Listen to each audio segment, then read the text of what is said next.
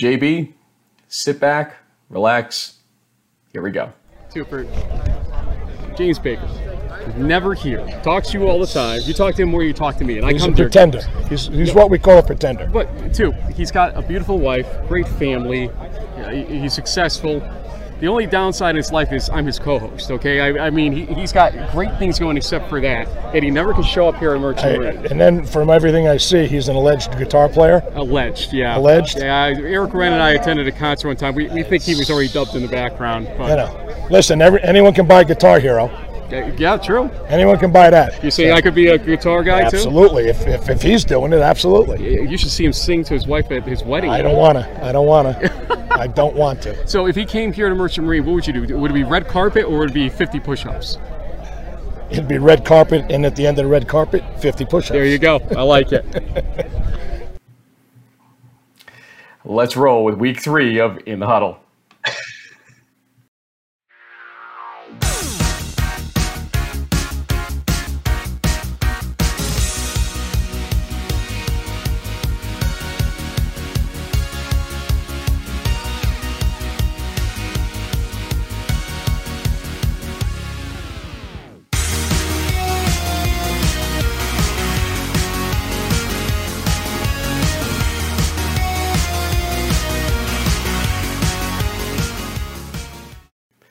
Okay, JB, I've been waiting all weekend to finally get that one on you. Jokes on me. Yeah, that was nicely done by you and Coach Toop. I appreciate that, and I'll make sure to be ready to drop and do my 50 eventually. I got to get up there one of these days, man. It's really true. Certainly do. The guitar reference, very good by him. We didn't even talk about that beforehand, but he was ready to fry you a little bit there, and for once it's not me. That's all I got to say. He was in a good mood after that game, though, because he got his first shutout in 15 seasons of coaching Merchant Marine Academy. Wow. The last time they had shut out a team was in 2003. That was Plymouth State on October 11th, 2003. Congratulations to his team and to him. We'll talk more about that game and have some interviews from it in this episode. We'll have a player and coach episode coming up later in the week, obviously. Just like we did last week, we'll probably try to merge them together to the degree we can get it all together, but you'll see soon. If we can get it all together. It's something we've been trying to do for a long time, Frank. Yeah, as Toop knows well. But we also have a lot of things to go over. Conference races almost got turned upside down by a couple of results, but when we go through crunch time, we're going to see exactly what happened. My top 25, Keith McMillan's top 25, the overall top 25, it completely exploded on everybody trying to get those ballots in, and that's because a lot of the lower end teams just couldn't produce, and there weren't many head-to-head matchups, so they were just games that really couldn't predict very well. I predicted the Carnegie Mellon win, but there were a lot more where that came from ultimately. What's your takeaway before we give it all away here on Crunch Time? What do you feel about week 3 in a nutshell? I think in a nutshell, it's confirming what we were starting to see a little bit in week 2 is that there's kind of a general lack of dominance at the top of Division III, and all these conference races are pretty much wide open still because it seems like even the big favorites can be knocked off at any given point. So makes for a very unpredictable and exciting season only 3 weeks in. I like the way you said that, and without further ado, why don't we go to crunch time for week 3 of the 2019 season in Division III football.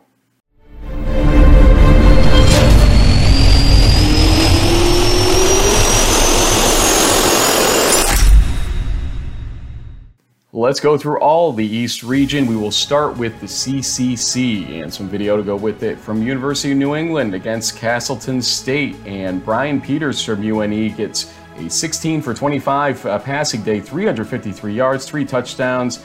A messy game with 8 total turnovers in the game, but 31-21, University of New England wins over Castleton State. That's a big win for this second-year program at this point in time. Congratulations to them. Oh, yeah. Salve Regina 62, Dean 35, JB. Joey Moriello, he's liked some of our Twitter stuff this week, or his family may have. I can't tell who it is yet. But 209 yards rushing, 5 touchdowns. Terrell Watts, from Dean, though, also had 293 passing yards, 4 touchdowns, and an interception. But let's go back to Moriello. Salve Regina needs his legs to keep doing that this season. Yeah, and this is the Salve Regina team that I've been talking about for the last couple of weeks. Is where's the running game? Because that's really where they make hay and where they've been winning a lot of football games is through their offensive line, executing, and running backs like Moriello churning up a bunch of yards, and that's pretty much what we saw last Saturday. So good on the Seahawks. A little slow start for them, but they're right back into the thick of it once CCC play starts coming up soon.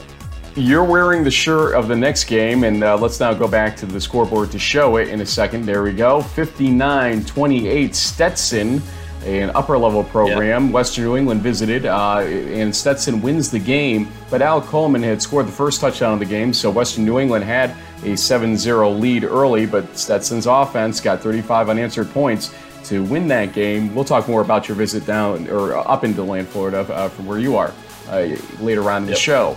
Nichols, 37, Anna Maria, 20.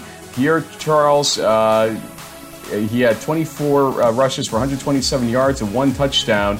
And the defense for AMC had 5 sacks, 10 tackles for loss. So the defense starting to try to step up there for Anna Maria, but just not getting the job done quite yet. Let's go to the new MAC, and we said it could come down to the last play again this year, and look what happened. It did again. Norwich 17, Coast Guard 14. It was on a Clyde Tamburo field goal to win back the mug for Norwich in this game, the little Army-Navy game. Norwich had to score the final 10 points, in fact, so they had a comeback of sorts in that game to win it with zeros on the clock. WPI now 3-0 over Husson, 31-12. Sean McAllen and Connor Field. Remember those guys we had on our show? Jason Bowen had done interviews. Well, they're added again with 165 rushing yards, 4 touchdowns. And David Morrison from Husson, though, kind of finding a groove in that game with 265 passing yards and 2 touchdowns. Merchant Marine, we talked about it in the front of the show, 45, Maritime 0. First shutout since 2003, Christian Abbott, 10 for 12 for 148 yards, 2 touchdowns. Both of those touchdowns were to this same player who we'll name later on in our interview segment. I bet you know who it is. MIT, 13, Becker, 6. Quarterback Chris Mock with 2 passing touchdowns. John Robertson with 96 rushing yards. And Methodist of North Carolina, 30. Catholic, 14. Catholic Kevin Owens, 3 seasons so far, just can't get a real stride here. And Nick Baker of Methodist with 127 rushing yards, 2 touchdowns. Catholic was held to 60 passing yards. JV, we go to the MASCAC next, and we got some interesting games coming up soon, no doubt. I want to talk about UMass Dartmouth 37, Fitchburg State 13 first, though. UMD, I believe we're going to have a couple player guests later in the week from the Corsairs. We're delivering here because they have been watching us and saying, hey, what about us? And hey, what about you at 3-0 right now? Hey, let's go. Outgained 421 to 195 in that game offensively. Running back Jacob Francis, 13 rushes, 63 yards, 3 touchdowns. Give me your brief view on the Corsairs.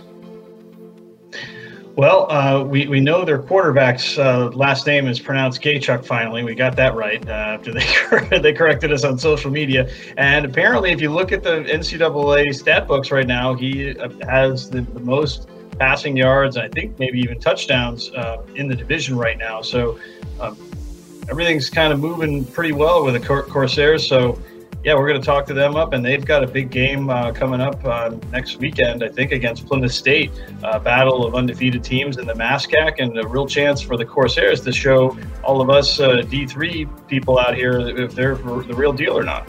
Plymouth State wins their game 34-9 over Worcester State. David Hamilton with 142 rushing yards and a touchdown. They outgained Worcester State 357 to 145. Framingham State beats Westfield State 48-21. Adam Wojcinski with 19 for 28 passing day, 230 yards, 2 touchdowns. Mass Maritime beats Maine Maritime 42-21. Maine Maritime's losing streak does continue, but Mass Maritime moves 2-0. Wins the Admirals Cup, and Matt Long combined for 240 yards with 2 passing and 3 rushing touchdowns on the day. That's a heck of a day for him. And WestCon moves to 3-0 with a 42-33 win over Bridgewater State. David James from WestCon, 18 for 23, 283 of 4 touchdowns. And Nick Santavica, 31 rushes, 200 yards, 3 touchdowns. That's from Bridgewater State, that player. So a lot of offensive prowess on that field that day, but it went to WestCon. Yeah. Let's go to another highlight here. Alfred State. Got 2 things to show you here. First, the 3rd touchdown, which was a pick 6 here. You'll see it right now. And that puts them up 19-0. Watch the extra point. It doinks off the back of one of the blockers on offense, hits straight up into the air just about, but with an angle, and goes through. That is a legal extra point. It was good, and that makes it 20-0. Alfred State final, 27-21. Thanks to Dennis O'Donnell and his crew for calling that to our attention and also digging up the clips for us. Even though it was Rochester losing in that game, they were very helpful, as Dennis always is. And thanks to Coach Martinovich over there for helping us as well on that. Apprentice, 49. Gallaudet, 13. The Builders outgained the Bison, 448-205, it says on our sheet here. Mason Tatum from Apprentice with 235-yard passing day and 3 touchdowns. Liberty League, hey, how about some more video? Hobart. It was a 17-point deficit, I believe, at one point in this game for Hobart. And 17-3, 14 points. 14-point deficit. We'll go back and check that video, make sure it wasn't 17. All these numbers flying around, these comebacks this weekend. No, yeah, I believe you're correct. A 14-point deficit for Hobart. 20-17 final, though. Hobart, which did not lead in the first 59-59 of this game. They were tied a couple times, sure, but they never led until that field goal you just saw. Incredible job there. RPI hosting Utica at 6 p.m. on Saturday. They end up winning the game 35-33. There were 5 lead changes in that game. And you'll see the defense batting down the 2-point conversion attempt to hold on to that lead. It would have been 35-35 otherwise. Both quarterbacks passed for over 260 yards and 3 touchdowns. Union had to hold off Springfield's attempt at a comeback late in their game, and it was running back Joseph Ferreira with 2 rushing touchdowns and Colin Lama with 15 tackles, 1 for loss for Union. That secured that victory. The 4th longest winning streak in Division III right now belongs to Union, tied with one other team for that, with 6 games right now in a row. Ithaca, the number 22 team in the nation. We don't even get to the highlight game of the conference until now. That's the funny thing here. 27-9 over Alfred. Joe Germanario, 27 for 40, 249 passing yards, 1 passing and 1 rushing touchdown. But more importantly, the defense of Ithaca with 2 interceptions and held the Saxons to 6 for 16 on 3rd down. I know you're watching a little bit of that game. Does the score tell the story of that game? Yeah, I think so.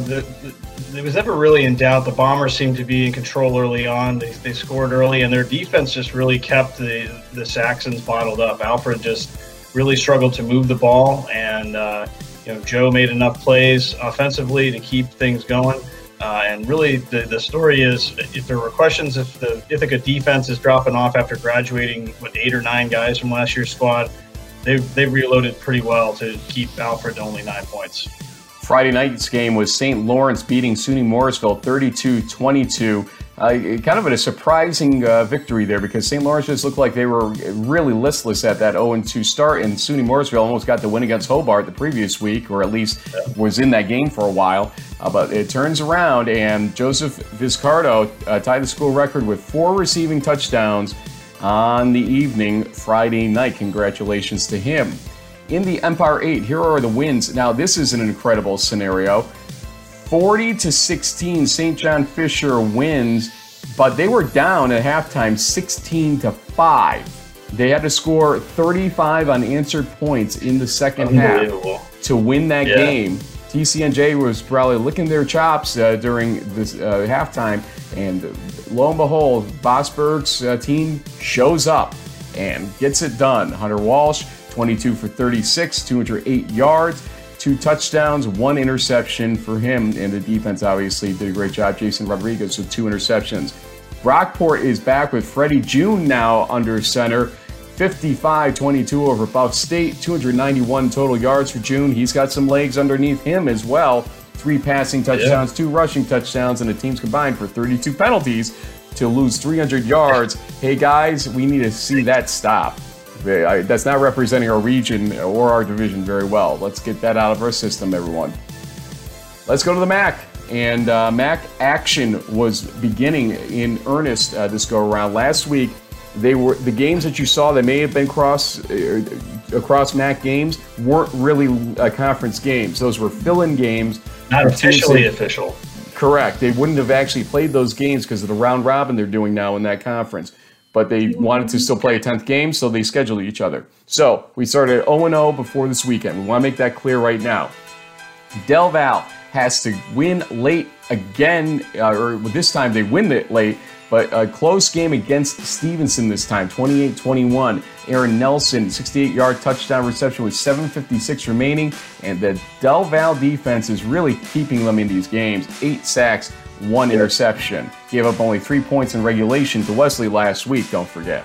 Wilkes, 24, Lycoming 17. That's the final in overtime. I believe double overtime was that in fact?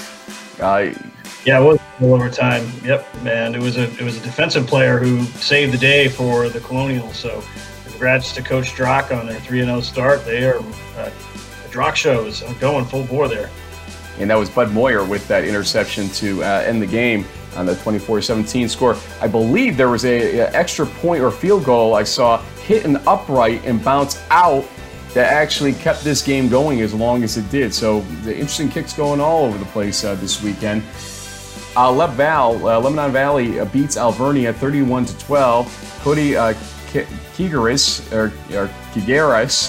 we'll try to get that one too. Yeah. I'm sure somebody's going to send it to us on Twitter, the correct pronunciation for this one. Help us out for Lebanon. Yes, 142 total yards for 2 passing and 2 rushing touchdowns for him. And then Kings beats Hartwick 41-19. They combined for nearly 800 yards of offense, 8 total turnovers in that game. Let's end it with we're not going to end it actually. We got 2 to go. NJAC first here. This was a game of games. This was really a surprise to a lot of people. It was 17-0 at halftime, but what you're watching is the game-winning kick by Wesley. They made it 20-17. The Wolverines win the game. Go ahead. So I think the catalyst here, and you're probably about to read off the stats, is that there was ultimately a quarterback change for the Wolverines, and David Morocco really struggled in the first half, through at least 1 or maybe more interceptions. Nothing was going right for Wesley, and to the Gulls' credit, they capitalized. They were taking advantage. But John Mullen comes in, and it's a totally different ball game. The Wesley defense locked things in. And, you got to credit the Gulls. They took the number 15 team in the country to the wire. Probably should have beaten them. So, credit to Coach McGonigal and company there in Beverly. But, wow, John Mullen, he's probably your starting quarterback for the Wolverines going forward after that performance. Sometimes in practice it doesn't show up. It's sometimes in game time situations it does. We said that about Luke Porman actually in the past, where they don't want to start him for whatever reason. Then he shows up in games and shows up in games for that matter. There are quarterbacks like that out there, and not just even quarterbacks, a lot of different players. But Nick Brunn with the game-winning field goal from 27 yards out. Mullen 22 for 27, 253 and 2 touchdowns.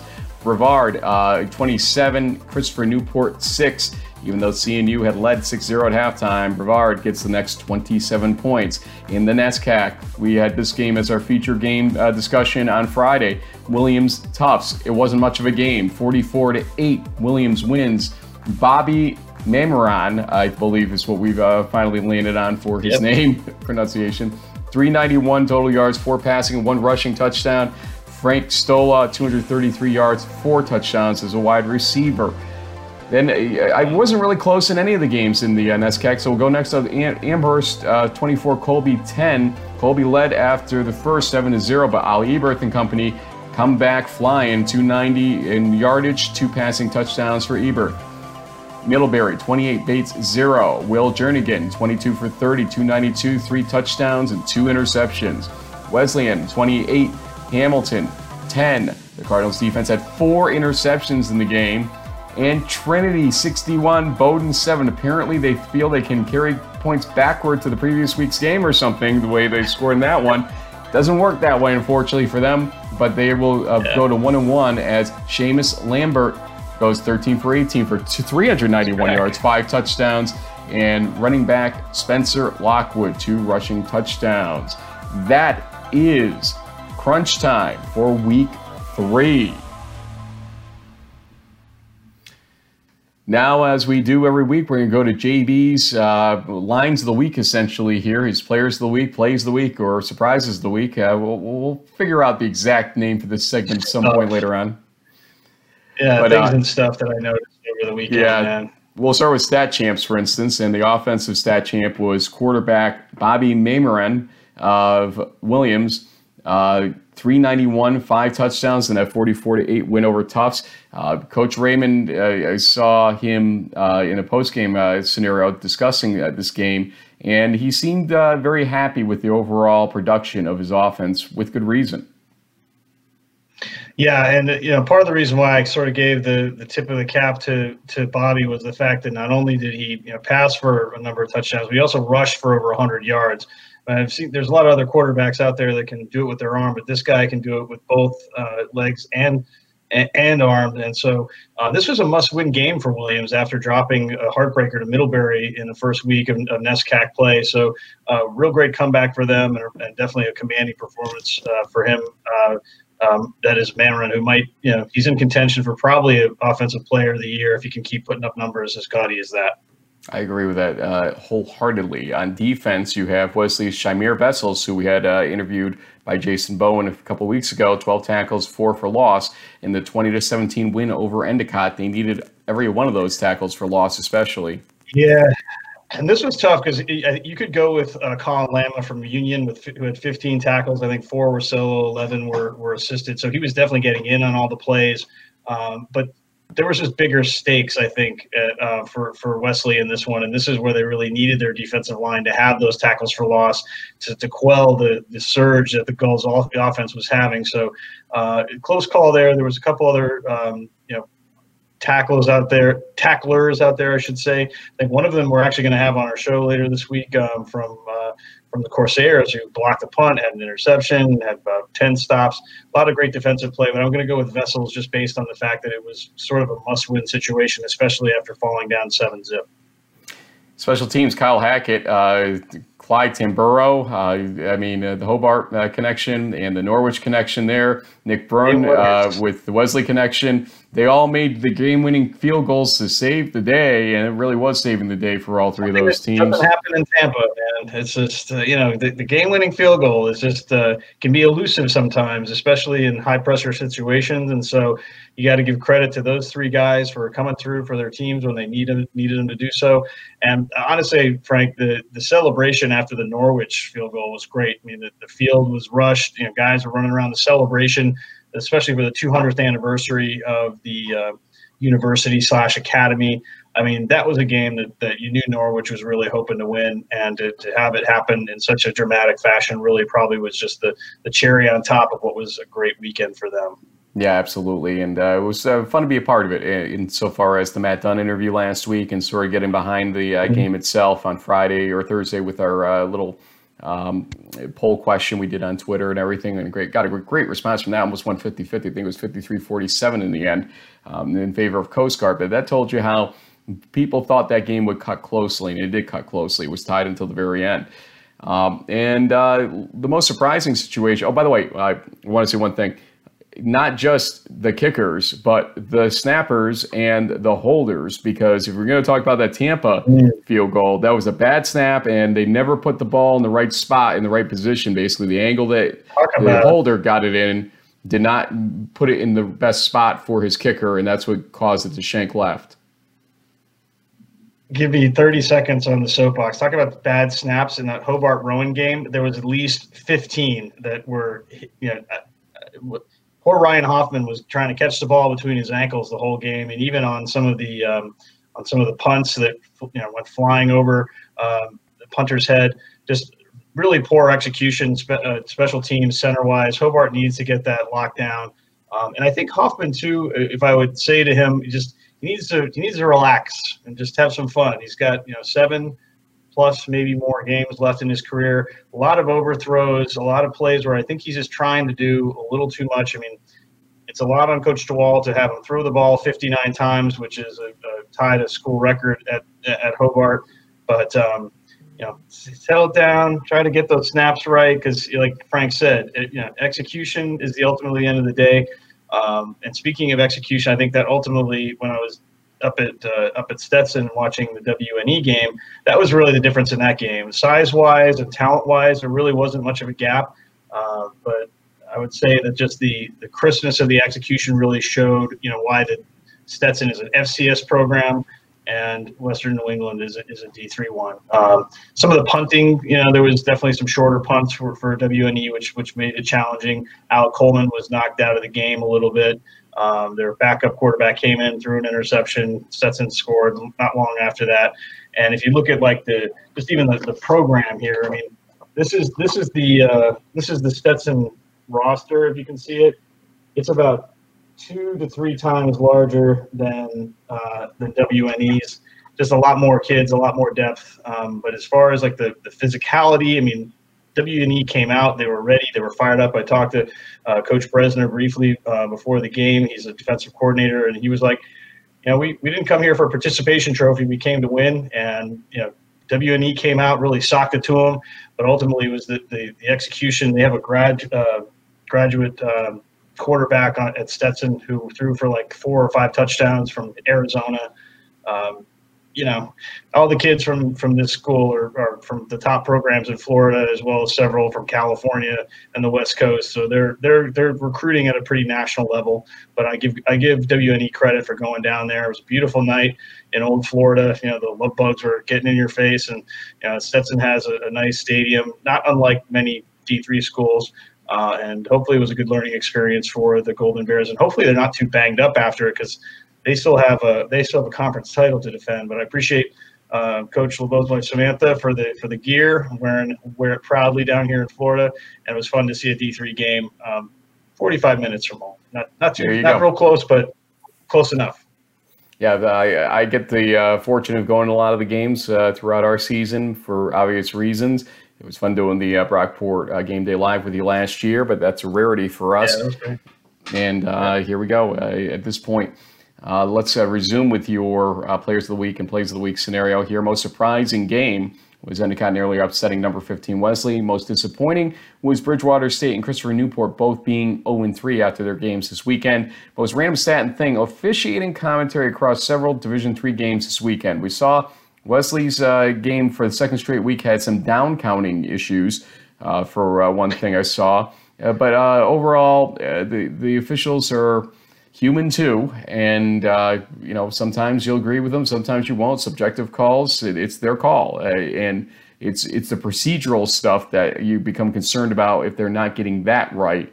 But that's what you got to really be careful about, the distinguishing just a pure rule follow-up by them, no pun intended, or a subjective call that, hey, they had a good view on and they called it the way they wanted to. Fans will, fry them for both of those types of things. And honestly, they should probably take a lower tone on the subjective calls when it comes down to it.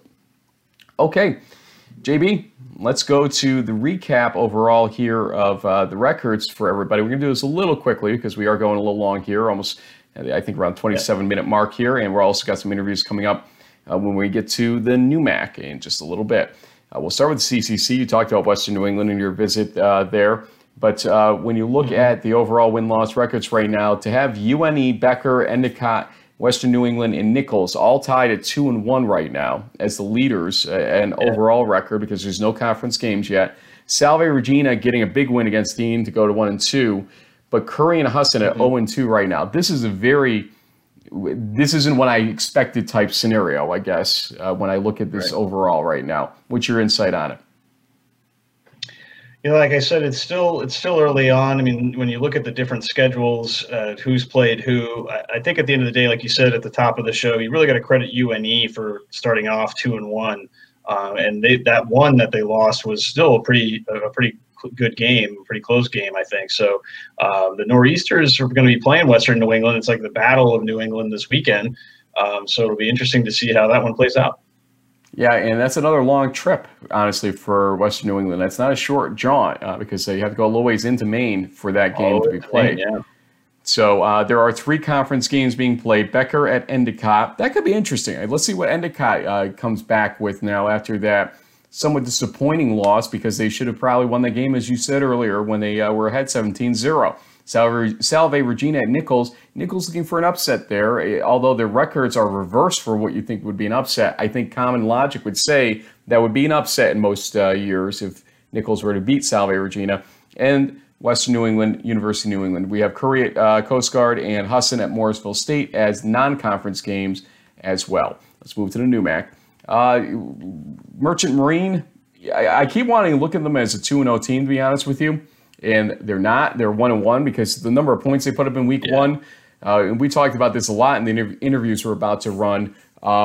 They gave up 56, I think it was, against FDU Florham. And after doing that, to come back and pitch a shutout, that's even more amazing than the shutout just being pitched alone. And so we wanted to talk to, let's talk to the offensive players first that we had. We had Christian Abbott, the quarterback, for the second straight season we had him on the show, or on the post-game discussion. And also Joe Vitelli. We were kind of teasing him earlier in our Crunch Time segment that he got both touchdowns receiving from Abbott. They talk about what they learned between weeks 1 and 3, basically, because they had an off week in week 2. And here's our discussion. 45-0 here at Kings Point. Christian Abbott, you're like the Joe Germanario of In the Huddle suddenly, because this is your second appearance with us. And we have Joe Vitelli, who had 2 touchdowns, 120, I think, receiving yards today. Chris, I'm going to start with you. What's it with this throwing game suddenly? That was kind of the difference maker, it seems like, for your team to win 45-0 today. Yes, sir. First off, thank you for having us. And second, the coaches do a really good job scouting. We watch film all week. So whatever the game plan calls for, we do what they tell us. So now, Joe, I don't want to say this the wrong way, but you're shorter than I am. Yep, I'm 5'9". You caught some unbelievable passes, high passes today that I couldn't even dream about reaching up there. And granted, I'm not that athletic, but I mean, what is going on between you two? Because I think it was 8 catches total, 2 touchdowns today for you. What is this kind of chemistry forming between you and Christian on that field? It's our second year together now, so I think that chemistry is growing. And you know, in a triple option, you only get so many opportunities. So when the ball is up there, you gotta go make a play for the team. At what point did you guys kind of realize that this could be the first shutout since 2003 for Merchant Marine? So looking at the scoreboard, we played until the last second. So nobody told you guys ahead of time? It wasn't going to be a shutout until it was a shutout. Did you guys have any recollection or recognition that it was a shutout for the first time in 16 years, though? No, we don't think about that. Like at halftime, we come out with the mindset that scoreboard 0-0, and defense had a hell of a game. Way to come back from last week or 2 weeks ago. So I think that props to them for sticking to the game plan and coming out playing hard. Especially the younger guys stepped up and made some plays for us today. 2 weeks ago, you had it almost seems like a victory in some senses from the offensive point of view, but obviously the scoreboard didn't agree with that. But what did you guys learn from that loss that you took into this game 2 weeks later? Just come out to practice and focus. You know, we had 2 weeks to prepare for this game, so I think that every single practice we had was good. We were focused up, and we had a good game plan coming in today. So I think the 2 weeks helped us. You know, the one last week holding on to that loss was kind of tough, but now that we got the win, we can go out next week and get another one. Christian? Pretty much what Juan said. We came into preparation, and we were locked on. Both weeks, we were locked on. We weren't joking around. Came into the game focused, ready to go, and the scoreboard reflects it. NUMAC play next. Obviously, these games count to a degree, but the next ones count even more in a lot of senses. You ready? I think Maine Maritime up first here? Yes, sir. Yes, sir. I mean, we got to take it one game at a time. Maine Maritime's up next, so we'll take it in stride. Guys, player guests always get shout-outs. Thank you very much. Joe? Shout out to my family. They come up to every home game and all the away games, so appreciate the support. And appreciate the entire offense, entire defense for getting the shutout today with a big victory. Christian? I thank my mom, my dad, my little brother, and obviously God for blessing me with the health to come out here and play today. God bless. Congratulations, guys. 45-0. Thank you. Then we had defensive lineman. He's a sophomore, Tyler Sloman. And the thing that hit me the most on this one, we'll talk about after the interviews. Congratulations first off to you. Thank you. Thank you. At what point in this game were you feeling like this was really Merchant Marine's game all the way? I mean, early on it was, you know, low touch and go in the first quarter, but when were you feeling kind of in the groove? Well, I mean, like, you know, last week we had a tough game, but every single game you come out, you can really feel the game's momentum off the first drive. So off of that first drive, the whole defense was rolling on all cylinders, felt the groove, and we got in it, and we kept the ball rolling. What was it about the offense of SUNY Maritime today that allowed you guys to excel? What did you key in on exactly? It wasn't necessarily anything about their offense. D-line did not perform last week specifically. We worked all week. We knew we had to pick it up. We knew we had to fire, you know, way better than we did last week. So I think the really slap in the face of last week, and we, you know, tasted on it the last 2 weeks. We really kicked it into high the last 2 weeks in practice, and then we were just grinding it today. Leaving out any expletives, what did Coach Toop tell your guys after that loss where he gave up, what, about 50 points or so in that FDU Florham game? He was disappointed in us. He actually did not say a whole lot, which is Coach Toop's way of, you know, you screwed up. So, you know, the team really didn't need to hear a whole lot to know that they screwed up. So, yeah, Coach didn't say a whole lot. He just said, you're going to be second on this for the next 2 weeks, so well, ready. Something changed, obviously. 45-0 today. Tyler, you're from Washington State? Washington State, yes, sir. And all the way across, any family here today? I don't have any family here.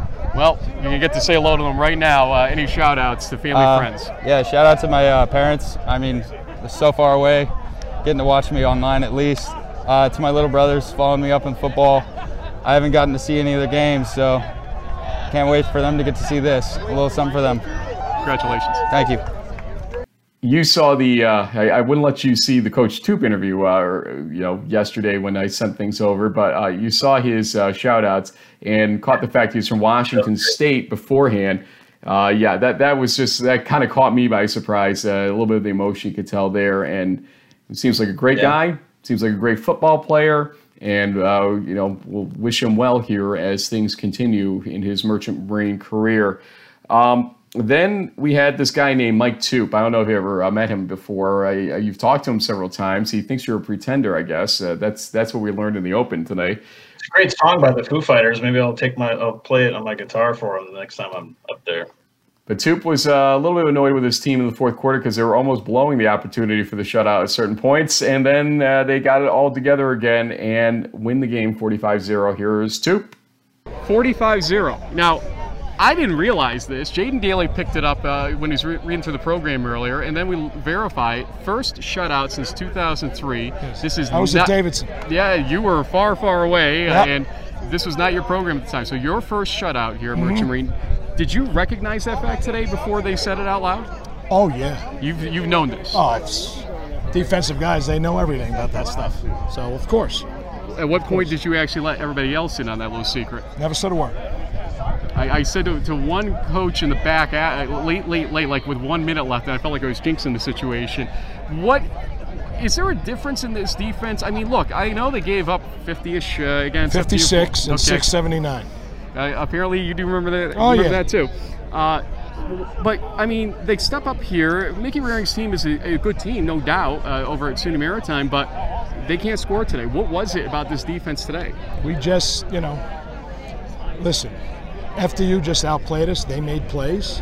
Their kid put the ball where it needed to be, and we just didn't make enough plays. And that's the bottom line. And today, you know, they didn't hit some receivers at times, but I thought we got more pressure for sure. I don't think they were. I thought we did a good job against the run. I don't think they tried to run the ball as much as I thought they would have tried, but when they did, I thought early on we played well. First half, I thought we played well. We gave up 2 big plays, but the difference today was after big plays, we responded, and that was a difference, and that's basically mental. Today's offense seemed more Salisbury triple option than Springfield triple option with the amount of throwing that was going on. Are you feeling more confident right now about Christian Abbott's ability to throw to guys like Vitelli? I thought we threw the ball last year as well. And, you know, the nice thing is you're always looking to throw the ball, but, you know, how they playing you and what's the matchup, you know, in the scheme. And, you know, 12 put the ball on the money today. And, listen, we're a triple team, so I don't think one gets enough credit as a wide receiver at times, but he's legit. 5'6", 5'7", though. I mean, he's incredible. Legit. He's a great player for us. Great player. Okay, these games ultimately mean something but nothing in some ways too, because new MAC play starts next week. You've got a Maine Maritime team that nearly shocked SUNY Maritime in week 1. Much improved team. Saw them on film. So it's not one of these, listen, you know me well enough, and any coach who's worth a damn, if you think because of how we played today we're going to be fine next week, that's a recipe for disaster. You don't get to carry over the points, that's for sure. That's a fact. So we're going to have to earn it. After the 8-2 season, do you think this team got a little overconfident though coming in? No? No. I think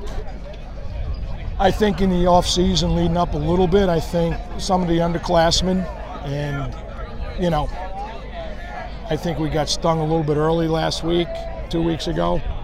But, I mean, they knew that we had a lot of guys gone defensively. Offensively, I think we played well 2 weeks ago, but, you know, listen, when you score 48, you should win the game. We turned the ball over a few times and missed some big plays, but, you know, we know what we have to do. And these guys know well enough, and they know the history that you've got to show up every week in this league. Whether it's non-league or league, you got to show up. So today we did.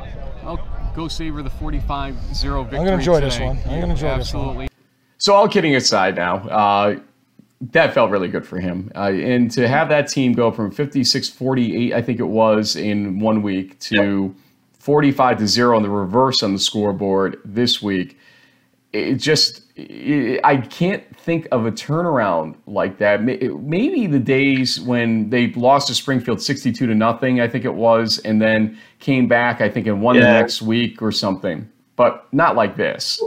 I mean, I do remember having a conversation with Coach Stoop in the preseason, and basically they had to replace their entire defensive front and a number of key players in their secondary. So it just might have been one of those things where it was just a kind of a rookie defense getting out there and just having a few plays go against them.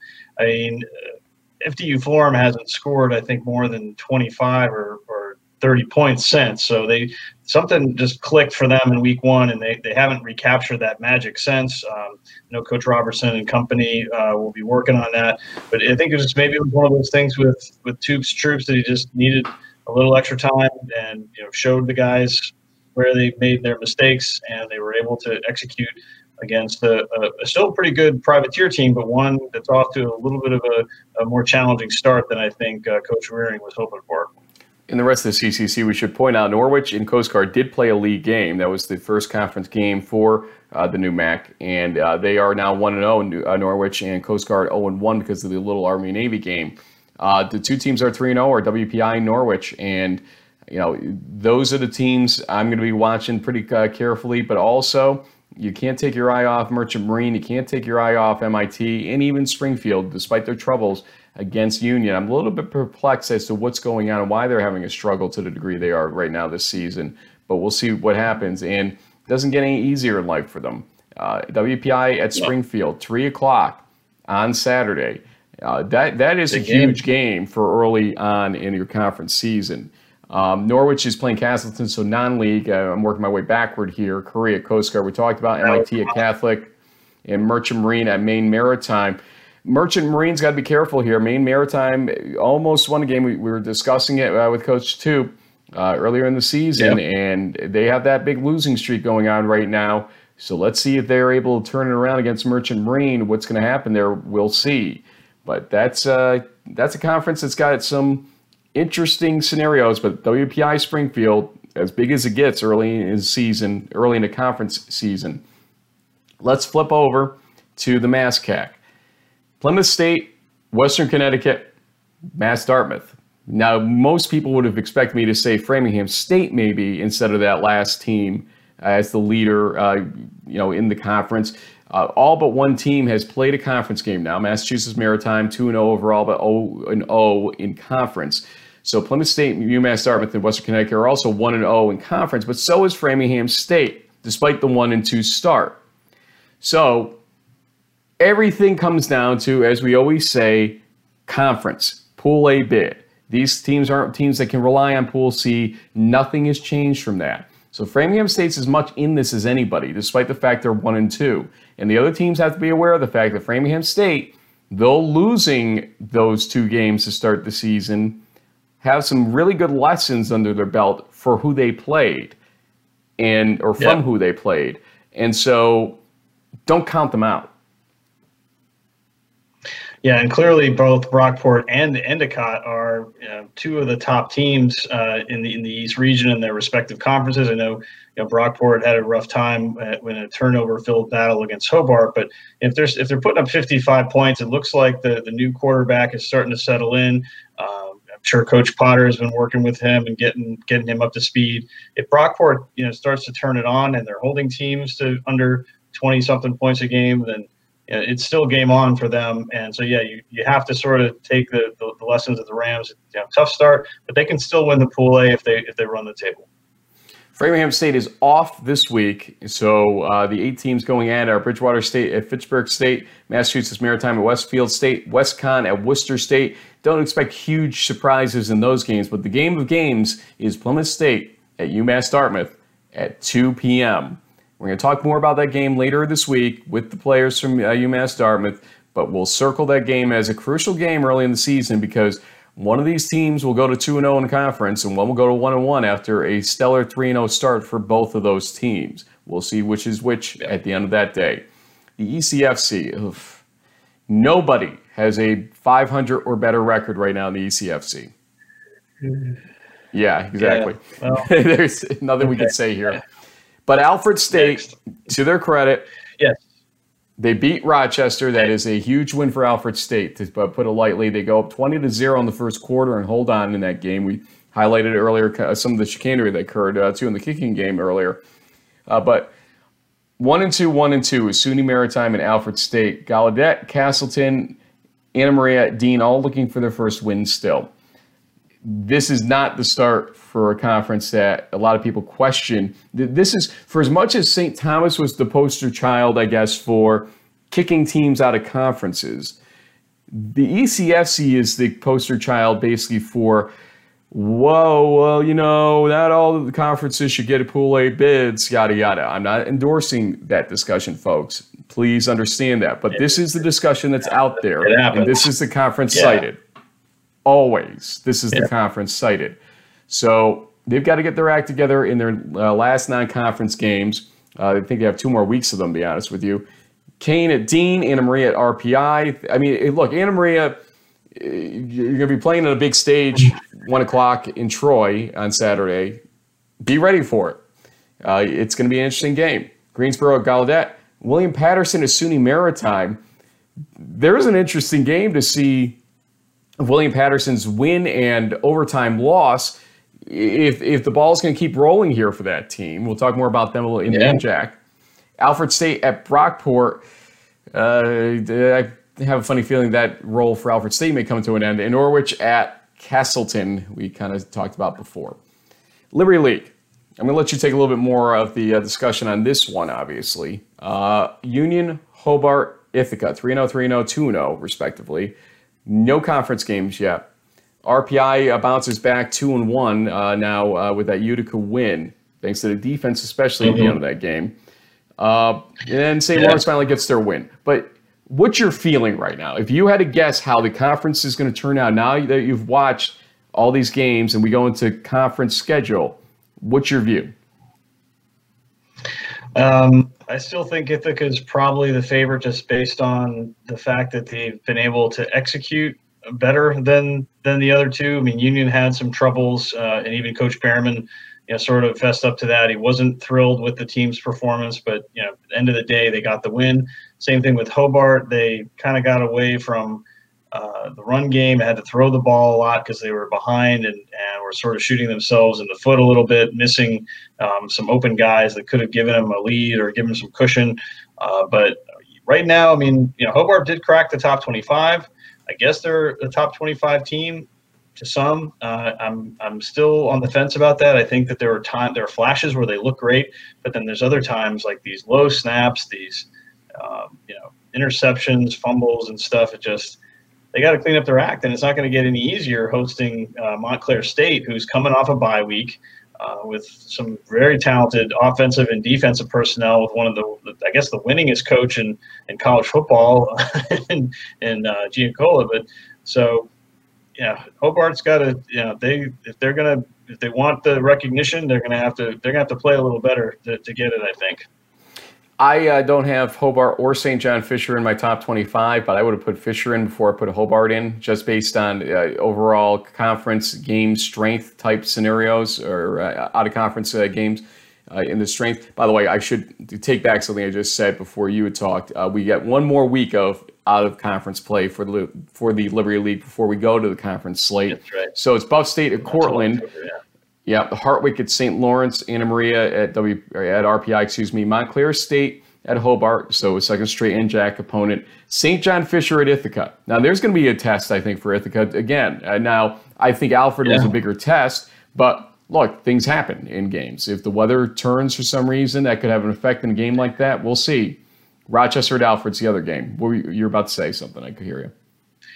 Well, I think that there's a little bit of an X factor with Fisher, because I don't think anyone expected them to be 3-0 at this point and potentially in the hunt for an E8 title. Their team is kind of quietly come out of nowhere, because they weren't really on anybody's radar, and now Coach Vosberg has the Cardinals clicking. I mean, they had a little bit of a sluggish start against TCNJ, but when they're on, they look like the St. John Fisher from just a few years ago that was going to the NCAA playoffs. So it'll be interesting to see this matchup, because I think there are certain elements of Fisher's ability to put up points and their defense to make stops that could give Ithaca a challenge. And we put up the screen for the Empire 8, as you talked about it. Fisher at 3-0, Cortland at 2-0, Utica, Alfred, and Brockport at 2-1. Brockport's still very much alive, as is Alfred, as is Utica. I mean, again, these are non-conference losses that were showing up here. Yep. St. John Fisher now has shown their cards, and so, no pun intended, but they have shown what they're made of here. And so now teams won't be very surprised by them when it gets to conference play. They always know Paul Vosberg team is going to be something to reckon with, but even more so this year, it seems like, than the last few years. And so when you go to the last week of their out-of-conference play, again, some good matchups. Husson Morrisville State, maybe not a game that a lot of people will think of as a good game, but in terms of Husson, where they are this year, that's going to show us a lot, actually. Buffalo State at Cortland, Hartwick at St. Lawrence, Fisher at Ithaca, we already highlighted it, Alfred State at Brockport, and Rochester at Alfred. One thing to point out, congratulations last week to Jason Mangoni, I believe, correct, on his 50th coaching victory. He's at 51 now. We did miss that. We wanted to at least add that to our discussion today, and we did so. Congratulations to Mangoni. Next up, the MAC. 3 teams did not play conference games this week. That's Kings, Misericordia, and Albright. But Wilkes, Widener, Del Val, Leadville. Those are your 1-0 teams. 3-0, only one team is, actually 2 teams are undefeated.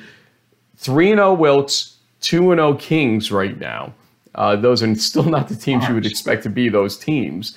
And Stevenson at 1-2 at the loss to Del Val, Lycoming at 1-2, Alvernia and FDU Florham, Albright at 0-2. This is just a conference to me that is making no sense, except for Del Val being at top. One more time. Yeah, I think that sums it up right there. Back to you, Frank. Thanks. And our conference games, there are 5 conference games. Stevenson, FDU Florham. FDU Florham, there's a chance to pick one off, I think. Stevenson thought they had a chance to win that game legitimately last week against Delaware Valley. FDU Florham needs a bounce back after they lose to William Patterson a couple weeks ago. Widener at Alvernia, Lycoming at Kings, Del Val at Albright. Now, we'll find out which Albright team really was in Belton, Texas, I guess, and or which one exists after seeing them in Belton. Maybe it's a better way to say it. Yeah, so they were impressive for a while there. Yeah. The defense might be enough to step up and cause problems for Anthony Fontana and company. We'll see. I mean, this is at Albright. I would not be shocked to see Albright be in this game in the fourth quarter. I'll be honest with you. Yeah. And Lebanon Valley at Misericordia. Misericordia's only played one game, I think, so far this season. So back on your horse now there, Misericordia. We've got the NJAC, Wesleyan Salisbury. When did they move this game up to October, by the way? Or I think it's October, right? In a couple weeks? Yeah. I don't know, but there's a lot riding on that one. Yeah, seriously, it's October 12th and 3 Saturdays. But when did they do that? I mean, that was a fitting end of season type game or nearly end of season type game. I'm disappointed to see it move up, to be honest with you. Here's another rivalry game that should stay where it should stay, and it didn't. But, okay. Kane at Dean. How many people are going to see this game on their listings this week and call it Kane at Dean? Yeah, the Kane Dean game. It's Kane and Dean, folks. Dean. Montclair State at Hobart and William Patterson at SUNY Maritime. We talked a little bit about Patterson earlier, but again, William Patterson, here's a chance to sort of follow through and, see what happens here. Roll the dice and try to go to 2-1. We'll see. It'll be an interesting game. Finally, NESCAC and Millbury, Wesleyan, and Amherst are the 2-0 teams now. And don't forget, Trinity has to play all three on the full round robin they do. So Trinity's in control of their own destiny again to a certain extent because Tufts has lost to Williams now. So Tufts got to lose once more to fully be in that control, but you get where I'm going with this, that basically everybody above their heads right now, they have to play still, except for the team that beat them. So Trinity not dead yet, despite that week 1 loss. And coming up this week, we only saw really one highlight game, which was Williams Tufts for their week 2, we'll call it. Their week 3, which is our week 4, is looking more or less like Trinity Middlebury to me as the big game. Although Amherst Tufts could also be considered that for Trinity's purposes as well, and Amherst for that matter. So those two games key on. The Mammoths to win that one for sure, and it'll be interesting to see if Will Jernigan can keep the Panthers rolling. The good news for the Banthams, it looks like Seamus Lambert is back and healthy. He threw for a ton of yards last Saturday, so if he's back, then I think things are looking good for Hartford State. Trinity College. We'll see how it goes. Right at the 1 hour mark. So give me your final thoughts for the week, and then we'll throw it to we'll throw it to the close for now. But then we'll obviously have our interviews coming up later in the week, and hopefully another prediction show. Maybe we'll do it live again on Friday. Yeah, that worked out pretty well. No, it was a great week, great weekend of football. It was great to get to meet some of the folks at the Western New England program. It's great to see some of these conference races with teams at the top that normally you don't always see. I love the unpredictability of it, and there's going to be some more great games this weekend as we get kind of still flirting with conference play some places, but getting into it for sure in other places. So. And also, Frank, one thing we forgot to shout out, Coach Kelly at Framingham State got his 100th win last weekend. So congratulations to Coach Kelly. And like we said, Framingham controls their own destiny. Even with the rough start, they'll learn from it. But congrats, Coach Kelly, on 100 wins. Quick anecdote. I was at Merchant Marine. I was walking down the stairs at the beginning of the fourth quarter after joining Jaden Daly. Thanks to him for letting me in the press box. I think most people want to kick me out when they see me go in, but at least Jaden gives me cover. And so I'm walking downstairs. I thought I heard my last name being said by somebody, but then I'm like, they're probably saying Bossy or something like that. And so by the time I hit the bottom of the stands, I heard it more, and I saw it was coming from 2 or 3 women sitting in the stands. Must have been parents of players that watched the show. Thanked me for coming as I was heading back downstairs to go to the sideline area. But we appreciate all of our Merchant Marine fans and all of our East Region fans, period. The parents that know we're out there, we always ask you to do us a favor because parents talk to parents of these football programs in Division III all the time in the tailgates or whatever. Remind the other parents that we are out there covering East Region games through and through, all 60 plus teams that we have in the East region. It's like 70. Yeah, it may actually hit 70 now. You're right. But whatever it is, we cover them, and we touch every game, as you saw in crunch time. So please remind folks that we're out in the cyber world here, broadcasting in the Huddle. We'll see you later, folks. Thanks for joining us.